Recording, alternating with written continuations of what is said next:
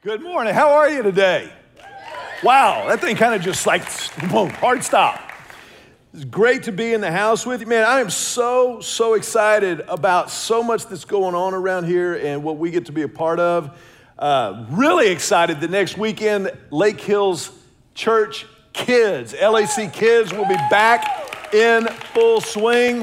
It's obviously going to be different than it's ever been before. We're going to be practicing social distancing, doing the best we can with kids, but we're excited to be back in children's ministry. I want to remind you too, you know, of course, that we don't do childcare around here. We do children's ministry. And so we're excited that that's going to be a part of our Sunday morning slate going forward. We're also excited about everybody that is not yet able to be back in the room with us, but is worshiping with us online, in-house. Let's welcome everybody online and tell them we're glad they're here. Great to have y'all with us, and we mean it when we tell you we love you and are so glad that we can connect online and can't wait to see you back in the room. I know for a fact that today we have a number of folks who are here who are back for the first time since COVID started back in 2004. Let's welcome back our first timers today. Very cool, very exciting about that. And so we're really looking forward to what's coming up in the future. So, a couple of weeks ago, I stopped for lunch at Rudy's Barbecue. Now, if you've never been to Rudy's, just real quickly, first of all, you probably just moved here from California, so welcome. But second of all, you should go because you can get really good Texas barbecue and gas up your car. So what's not to love? You know what I mean? I mean, it's kind of the best of everything that Texas has to offer. And as I got there for lunch, I got out of my truck, I put on my mask, and I go to stand in line. I wait to get called up to the cashier. And as I'm approaching the cashier, she's tearing off the butcher paper that will serve as my plate and asked me what I want. I said, I want a half a bird, and I want some brisket with burn ends attached to it. And at about that time, the cashier adjacent to the cashier I was dealing with, I noticed out of the corner of my eye, he's kind of like eyeing me, like looking at me, and like even behind him, he was wearing a mask obviously, but he was kind of like, and so I was like, okay, cool. So I ordered my meal and I'm sitting there waiting, and he goes, and then all of a sudden out of nowhere, he just looks at me, he goes, I don't know if I believe that. And he points at my shirt. And then I remembered that I didn't remember what shirt I had put on that morning, and so I had to look down and read the t-shirt that I was wearing, and it was a shirt that I had that says, discipline equals freedom. Discipline equals freedom. And apparently, this cashier philosopher took issue with my t-shirt.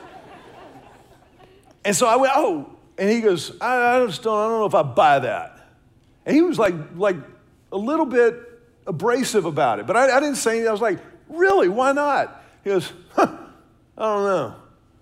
And about that, he just walked off, went into the back to get something, and my food came up, and I paid for it, and there were people in line waiting for their barbecue, so I had to move on about my business. But that cashier philosopher's objection to my t-shirt stuck with me for a long time. Now, the t-shirt I got comes from a book that was written by Jocko Willink. Jocko is a retired Navy SEAL. He wrote a book called Discipline Equals Freedom and has t-shirts that say Discipline Equals Freedom. And I started thinking about why would this guy take issue with that? I mean, because the reality is discipline equals freedom is pretty much irrefutable. Think about if we impose discipline on ourselves physically, then we're going to be in better health and able to do more of the things that we want to do. And that's true for us physically. It's true in our finances. It's true in pretty much every facet of life. Why would he have such an issue that he would feel the need to like publicly ridicule me in Rudy's Barbecue line there? And so I started thinking about this. This exchange, as brief as it was, kind of stuck with me a lot longer than the brisket and the bird stuck with me. And I remember thinking, maybe it is that this guy, when he was growing up, he had a really negative experience with discipline. Maybe he's never seen it positively portrayed or played out. Or maybe he was never disciplined as a child, and he just kind of has a negative connotation and misconception of what actual discipline looks like. I couldn't quite figure it out. But then I thought, I think a lot of people have the exact same misconception or misperception of the Christian faith. And when I say a lot of people have that same misconception, I mean a lot of people, Christians and non-Christians alike. Let me show you what I mean. How many of us, whether you're here in the room or watching online, live or later on, how many of us, when I say the word Christian, how many of us, the first word that you think of or that you reflexively go to is freedom? Very, very few. Very few people think Christian and freedom, and yet that is exactly what Jesus Christ offers to anyone who would follow him. Part of the amazingness of God's amazing grace is this freedom that we are called into. It is the bondage and the slavery that we are called out of into a relationship with Christ. That freedom that he offers is something that is so pervasive in the Christian life as God describes it, as it's spelled out in Scripture. It's so important that we cannot miss it. We can't just kind of skate past it. As a matter of fact, if you were to read the book of Galatians in the New Testament, Paul's letter to the churches throughout the region of Galatia, it is Paul's pleading with these churches. He's encouraging, he's exhorting them to please live in the freedom that the gospel offers. Please don't live anymore in the bondage to sin or to anything else. If you've got your Bibles, I want you to look in Galatians chapter number 5. Galatians chapter 5, the Bible says it this way. We're going to put it on the screen here, or maybe online it'll be on the lower thirds there, but I want you to read the highlighted words out loud with me. Let's make this a little interactive today, okay? Let's do this together. This is what the Bible says. It is for freedom that Christ has set us free. Stand firm then, and do not let yourselves be burdened again by a yoke of slavery. It is for freedom that Christ has set us free. Now, let me give you just a little bit of background here about Galatians.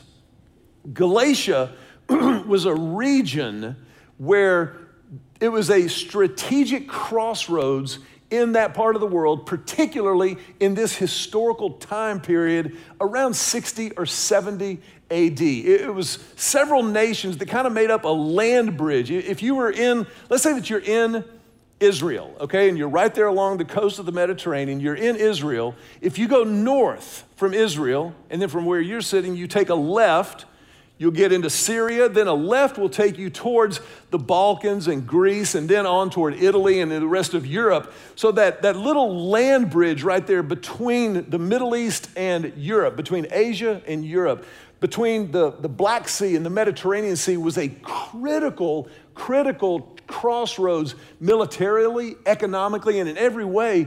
And so the churches that were being formed there in Galatia were strategic, kind of like churches in Austin, Texas. You know, Austin is a crossroads culturally in our world. Austin, as wonderful as this place is, it's a cultural crossroads. As I said earlier, we've got folks coming from California. We love you. God bless you. If you could keep our house values down a little bit, that'd be cool, not blow it through the roof. So we've got this cultural crossroads. At the same time, our culture is at a crossroads. At the same time that there are these competing forces vying for our attention, for our affection, Paul is writing to churches who are in a very, very similar situation to the one we're in. And he's trying to encourage them and to share with them the freedom that is available in Christ. Last week, as we continued this series, just grace, period. We talked about the fact that grace allows us to resolve and in the person of Jesus to reconcile this kind of constant, congenital, chronic conflict between grace and truth, between love and truth. That it is the amazing grace of God that reconciles those things and resolves that conflict that most of us feel. Because remember, we said that most of us tend one way or the other. Most people kind of drift either towards grace or towards truth. And we could all stand to bring a little bit more of each into our lives, to bring them into balance. But it is Jesus and Jesus alone who perfectly synthesizes love and truth, grace and truth. But Jesus not only reconciles this conflict, he reconciles this conflict to make it a collaboration. And what used to be in conflict now collaborates to produce freedom in our lives, freedom for our lives. I want you to turn to your neighbor right now with passion and enthusiasm and a smile on your face and tell them, get your freedom on. Get your freedom on, because grace sets us free. Grace sets us free. I've shared this with you before. Many of you know that Julie and I are now empty nesters, and it kind of comes and goes. I know a lot of empty nesters, especially in this season. Sometimes you are, sometimes you're not, but our kids are out of the house. They're out of college, they're gainfully employed and off the payroll. Somebody ought to clap on that. But anyway, my point is, the empty nest, nobody ever told me that the empty nest would be as great as it is. How many of you still have kids at home? Let me just see a show of hands. If you have kids at home still, hey, and we all know kids are a tremendous blessing. But so is it a blessing when they leave. It is awesome. I mean, awesome. Julie and I, we go out to eat when we feel like going out to eat. We stay home when we feel like staying home. We watch what we feel like watching. It is absolutely fun. And I love when our kids come to visit, and I love when they leave. The freedom in the empty nest pales in comparison to the freedom offered us in Christ.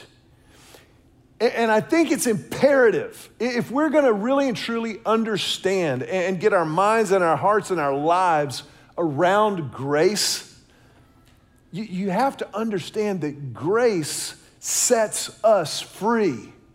Grace sets us free. Paul says here, it is for freedom that you have been set free. And one of the things that he was worried about with these churches in Galatia was that they would drift back into their old kind of, libertine, licentious lifestyles, but also there was a strain of legalism in the churches of Galatia. I'm going to get into that in just a second. How many of you have ever been around legalism? Let me just say, I'm just curious about if you've ever been around legalistic people, churches, or whatever. We're going to get into that in just a second. But the first thing, I think it's imperative that we understand, and we can never take our eyes off of this. We've touched on this and really kind of camped out there so far, but never forget the significance of the fact that grace sets us free from sin. Grace sets us free from sin. We're liberated from the bondage of sin. This is what Romans says in Romans chapter 5. Now, just as sin ruled over all people and brought them to death, now God's wonderful grace rules instead, giving us right standing with God and resulting in eternal life through Jesus Christ our Lord. God's wonderful grace. We use the word wonderful in a different way than the Apostle Paul is using it here. We say, oh, that's wonderful. And that's not a word I use a whole lot, but sometimes it's like, is that wonderful? No, that's wonderful. That's great. But it's more like full of wonder. To be overawed by something, to be awed, be like blown away. If you've ever spent any time in the mountains, you know what wonderful means. It's filled with wonder. If you've ever spent any time at the ocean thinking about the beach, Julie and I were recently at the beach together, and I got up early one morning and I was walking the beach by myself, barefooted in the sand. And the waves were kind of lapping against the shore. And as I was walking, I was praying. And I was just talking to God silently. I didn't do it out loud because I didn't want anybody to, take me away or anything. But I'm walking, and I just started thinking about the waves. They just keep coming. They just keep coming. They're nonstop. Ever since God created the world, the waves keep coming. And as I was praying and walking and thinking about the beach and the sand and the waves and everything, it just kind of hit me right there on the beach that morning by myself.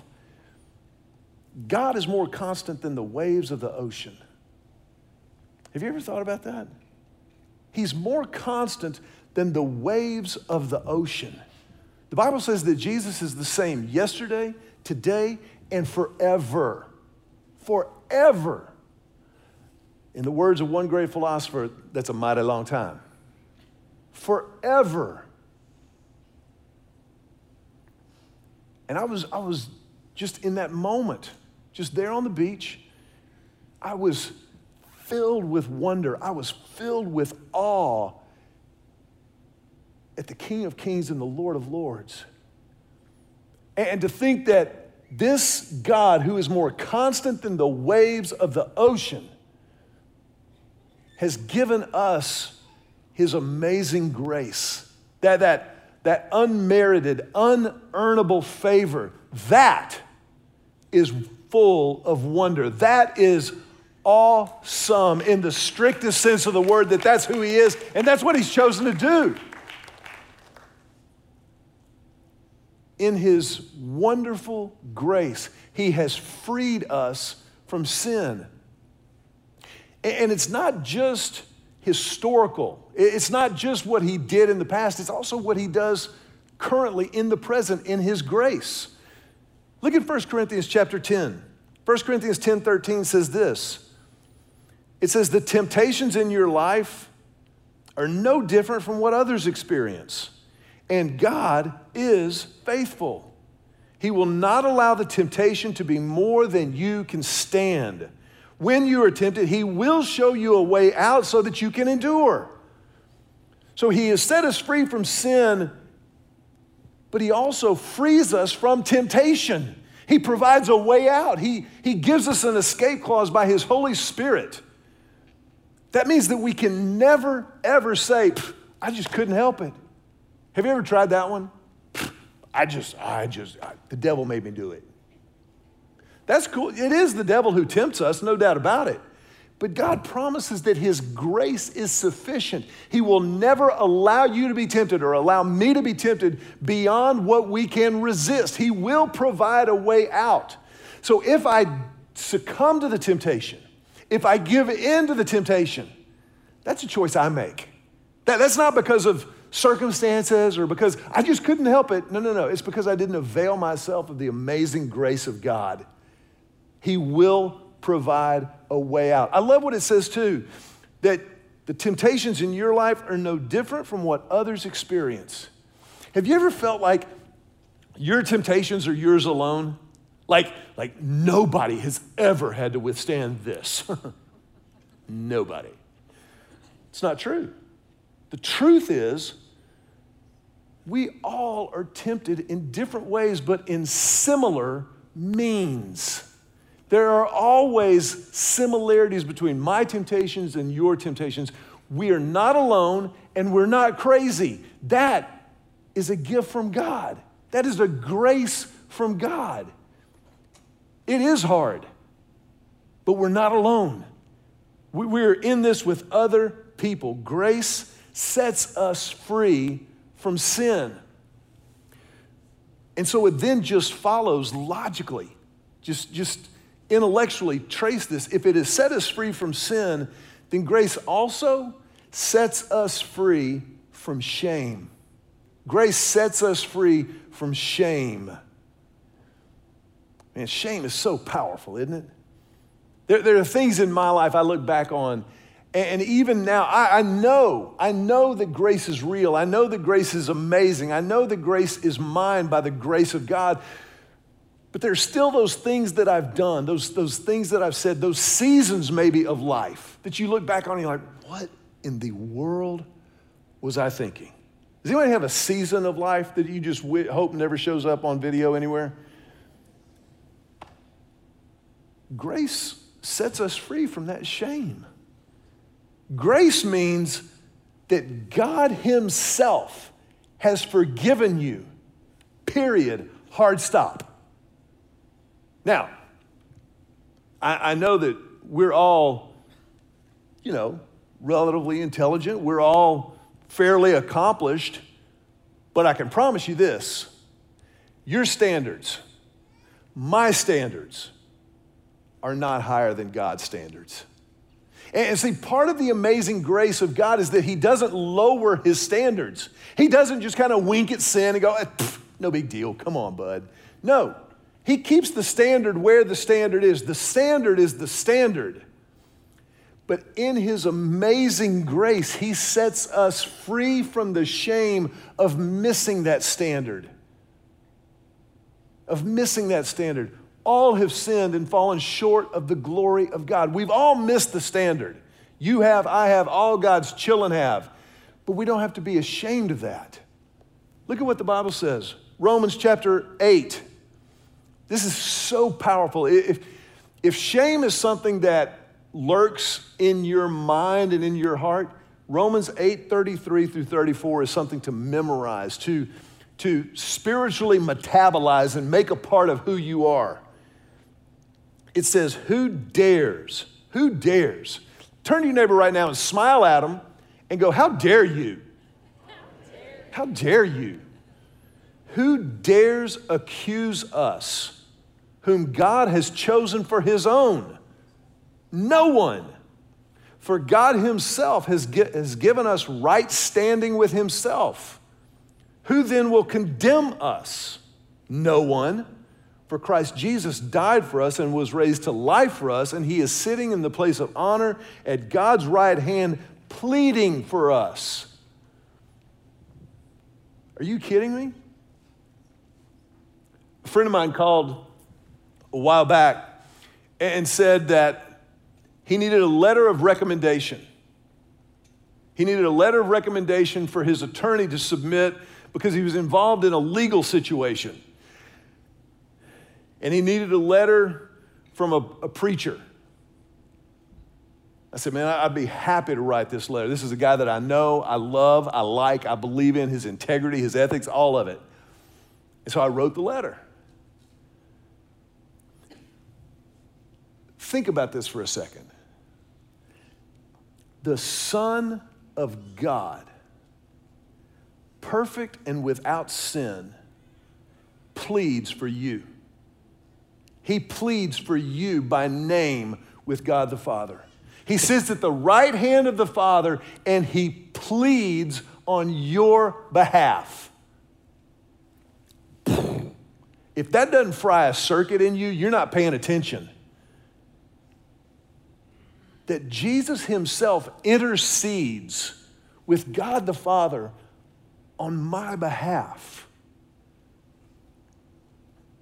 So that means that no one can condemn you, including you. Even you. I think a lot of times one of the hardest people to forgive is ourself. It's hard, isn't it? But here's what we've got to remember. If you're having trouble forgiving yourself, or if you're stuck in shame and guilt, what you're doing is misrepresenting your standard as being higher than God's standard. Your standards are not higher than God's. My standards are not higher than God's. If God says you're forgiven, you're forgiven. You are clean. He has removed your sin from you as far as the east is from the west, and God remembers it no more. That blows my mind. So this amazing grace of God frees us from any and all shame. There's another type of freedom, though, that I think is really important. Grace sets us free from legalism. Grace sets us free from legalism. And legalism can manifest itself in perfectionism. Anybody ever have a perfectionist person in your life? Don't raise your hand or elbow the person you're sitting next to. But perfectionism is just another form of legalism. Legalism says I can earn favor with God. Legalism says if I will prove my worth to God by how well I keep the rules. There's something inside of us, even when we know that grace is real, when we know that it's unearnable, when we know that it's amazing, there's something inside of us as human beings that still is drawn toward lists and laws and rules and regulations. We like to make sure that we're making sure. It's what the Pharisees dealt with all the time. It's what Jesus was constantly in combat with them about. The Pharisees, they took the law of Moses so seriously that they fabricated laws about the law. More than 600 man-made rules about the God-given rules. And they were kind of the self-appointed watchdogs of legalism in that day and age. But God says grace sets us free from legalism. Grace sets us free from perfectionism. Romans chapter 7, verse 6 says, now in Christ we have been released from the law, for we died to it and are no longer captive to its power. Now we can serve God, not in the old way of obeying the letter of the law, but in the new way of living in the Spirit. You see, in the churches in Galatia, there was a group of Jews who were saying, listen, it's great that you're Christian, but you have to first be Jewish in order to be Christian. And in order to be Jewish, you have to get circumcised if you're a guy. And as you might imagine, there was a number of Galatians who were pushing back against this. That was funnier than you gave it credit for. That's just kind of think about it for a second. Paul was saying, no, you don't have to be circumcised. And all the men in Galatia went, whew. He said, you just have to live in the spirit of life. You have to accept the freedom for which you were set free. Don't be bound by the law. Don't be bound by it, but rather live in the Spirit. Now, next week, we're going to talk more about what that looks like, because as soon as I say that, some of you think, whoa, you're giving people too much room there. Here's what I will tell you. If you're not wrestling with liberty, you're not understanding grace. If you're not wrestling with how far is too far, then you haven't understood grace. Now, grace does not give us license to do whatever we feel like doing. The Bible's really clear about that, but it does set us free from legalism. It does free us up to live life in the Spirit of God. It frees us up to do what God has called us to do. You remember our philosopher cashier that I started with at the beginning? I thought about him a lot as I was preparing for this message. And I thought, what would I say to him?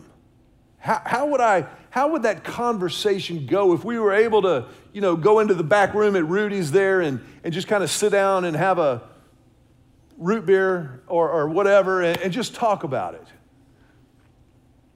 I think the first thing that I would tell him is the same thing that I need to remember myself.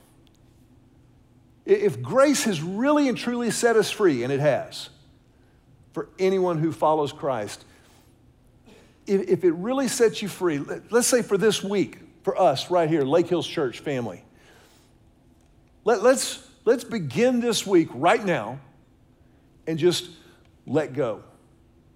And when I say let go, this is not like I'm not a big fan of cliches, let go and let God.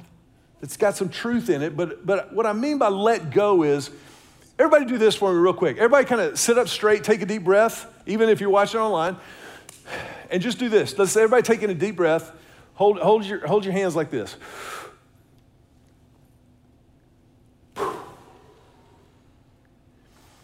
Let go of the illusion of control.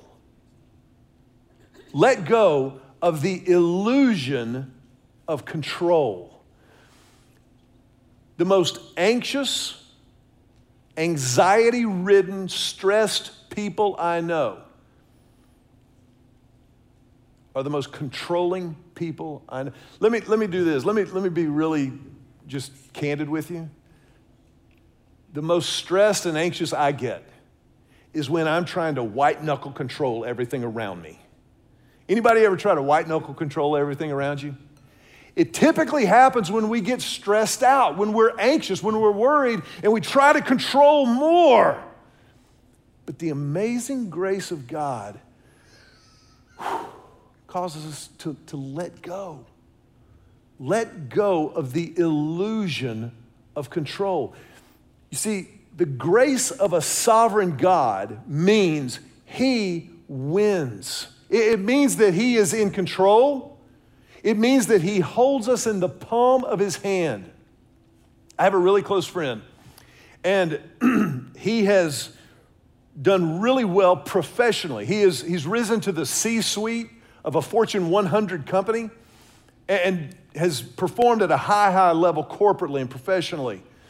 And I had a conversation with him years and years ago when he told me, he said, I used to be really, really stressed about my job. I said, dude, I get it. I mean, it's a lot of pressure. He said, and then I started thinking it through and praying it through. And he said, I realized I was worried about whether or not they would fire me because I could be fired at a moment's notice. Now, I've got an employment contract. There would be severance, et cetera, but I would be fired. And when I realized I could be fired was the worst thing that could happen to me professionally. Obviously, I can perform. I've done it at this level. I could go somewhere else, and I'm employable. He was like, my family's not going to go hungry. I could go get another job. And when I realized they could fire me was the worst thing they could do to me, I started enjoying my job. Now, at first, that sounds like, what? But it makes total sense when you realize the worst that can happen is survivable. Then you can let go. Then you can let go of the illusion of control and do the second thing. Go to work in freedom. And this isn't just about a Fortune 100 company. This is about our lives. Let go of the illusion of control, and then this week, go to work in freedom. When I say go to work, I mean go to work moving the purposes of God forward in your family. Go to work moving the purposes of God forward at work. Go to work moving the purposes of God forward in your friendships, in your recreation, in your rest. Maybe this week for you, letting go and going to work means that you set aside a day and you will Sabbath. You will take a day off.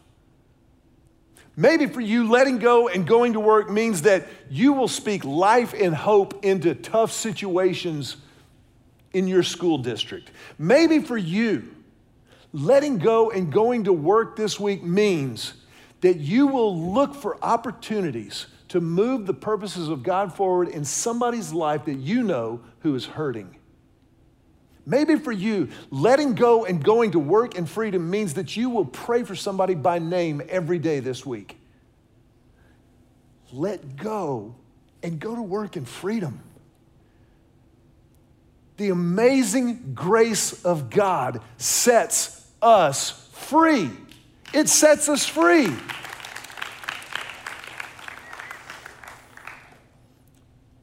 I read a verse from Romans 8 just a second ago.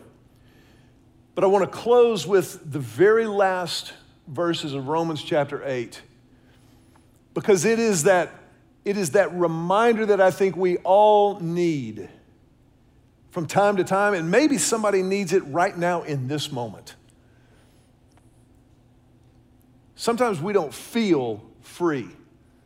Sometimes we don't remember that it is for freedom that we have been set free. And it's in that moment that we come back to what is real and what is true, the Word of God. Romans chapter 8, verses 38 through 39.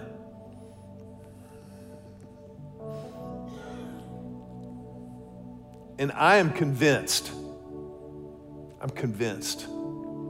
that nothing can ever separate us from God's love.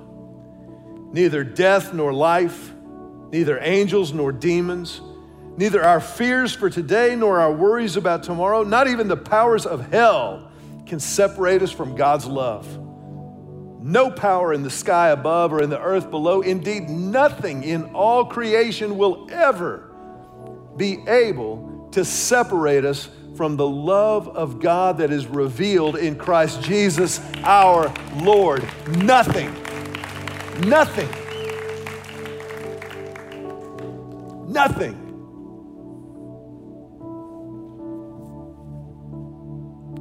Anything about that not clear? Any questions? What about nothing? Well, yeah, but what about nothing? I want to ask you to bow your heads for just a brief moment. If you're here today or maybe watching online and you have never owned that, you've never stepped into a relationship with the God who loves you so perfectly that nothing could separate you from it. Don't just know about it. Know Him. As a church, we want to invite you. Kind of like Paul was pleading with the Galatians. We would just plead with you and invite you to take that step of faith, to choose to follow Christ in His amazing grace. If you've never done that before, then we invite you to pray just right where you are.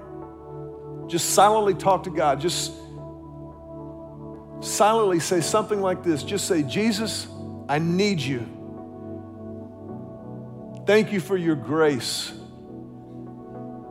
that shows me I need you. Thank you for your grace that sets me free. Thank you for your grace that tells the truth. Jesus, thank you for loving me perfectly and eternally. In this moment, I commit my life to you. I will follow you from this moment forward with everything I have. I confess my sin to you, and I accept the free gift of your forgiveness, your grace. And I pray this prayer, Jesus, in your name.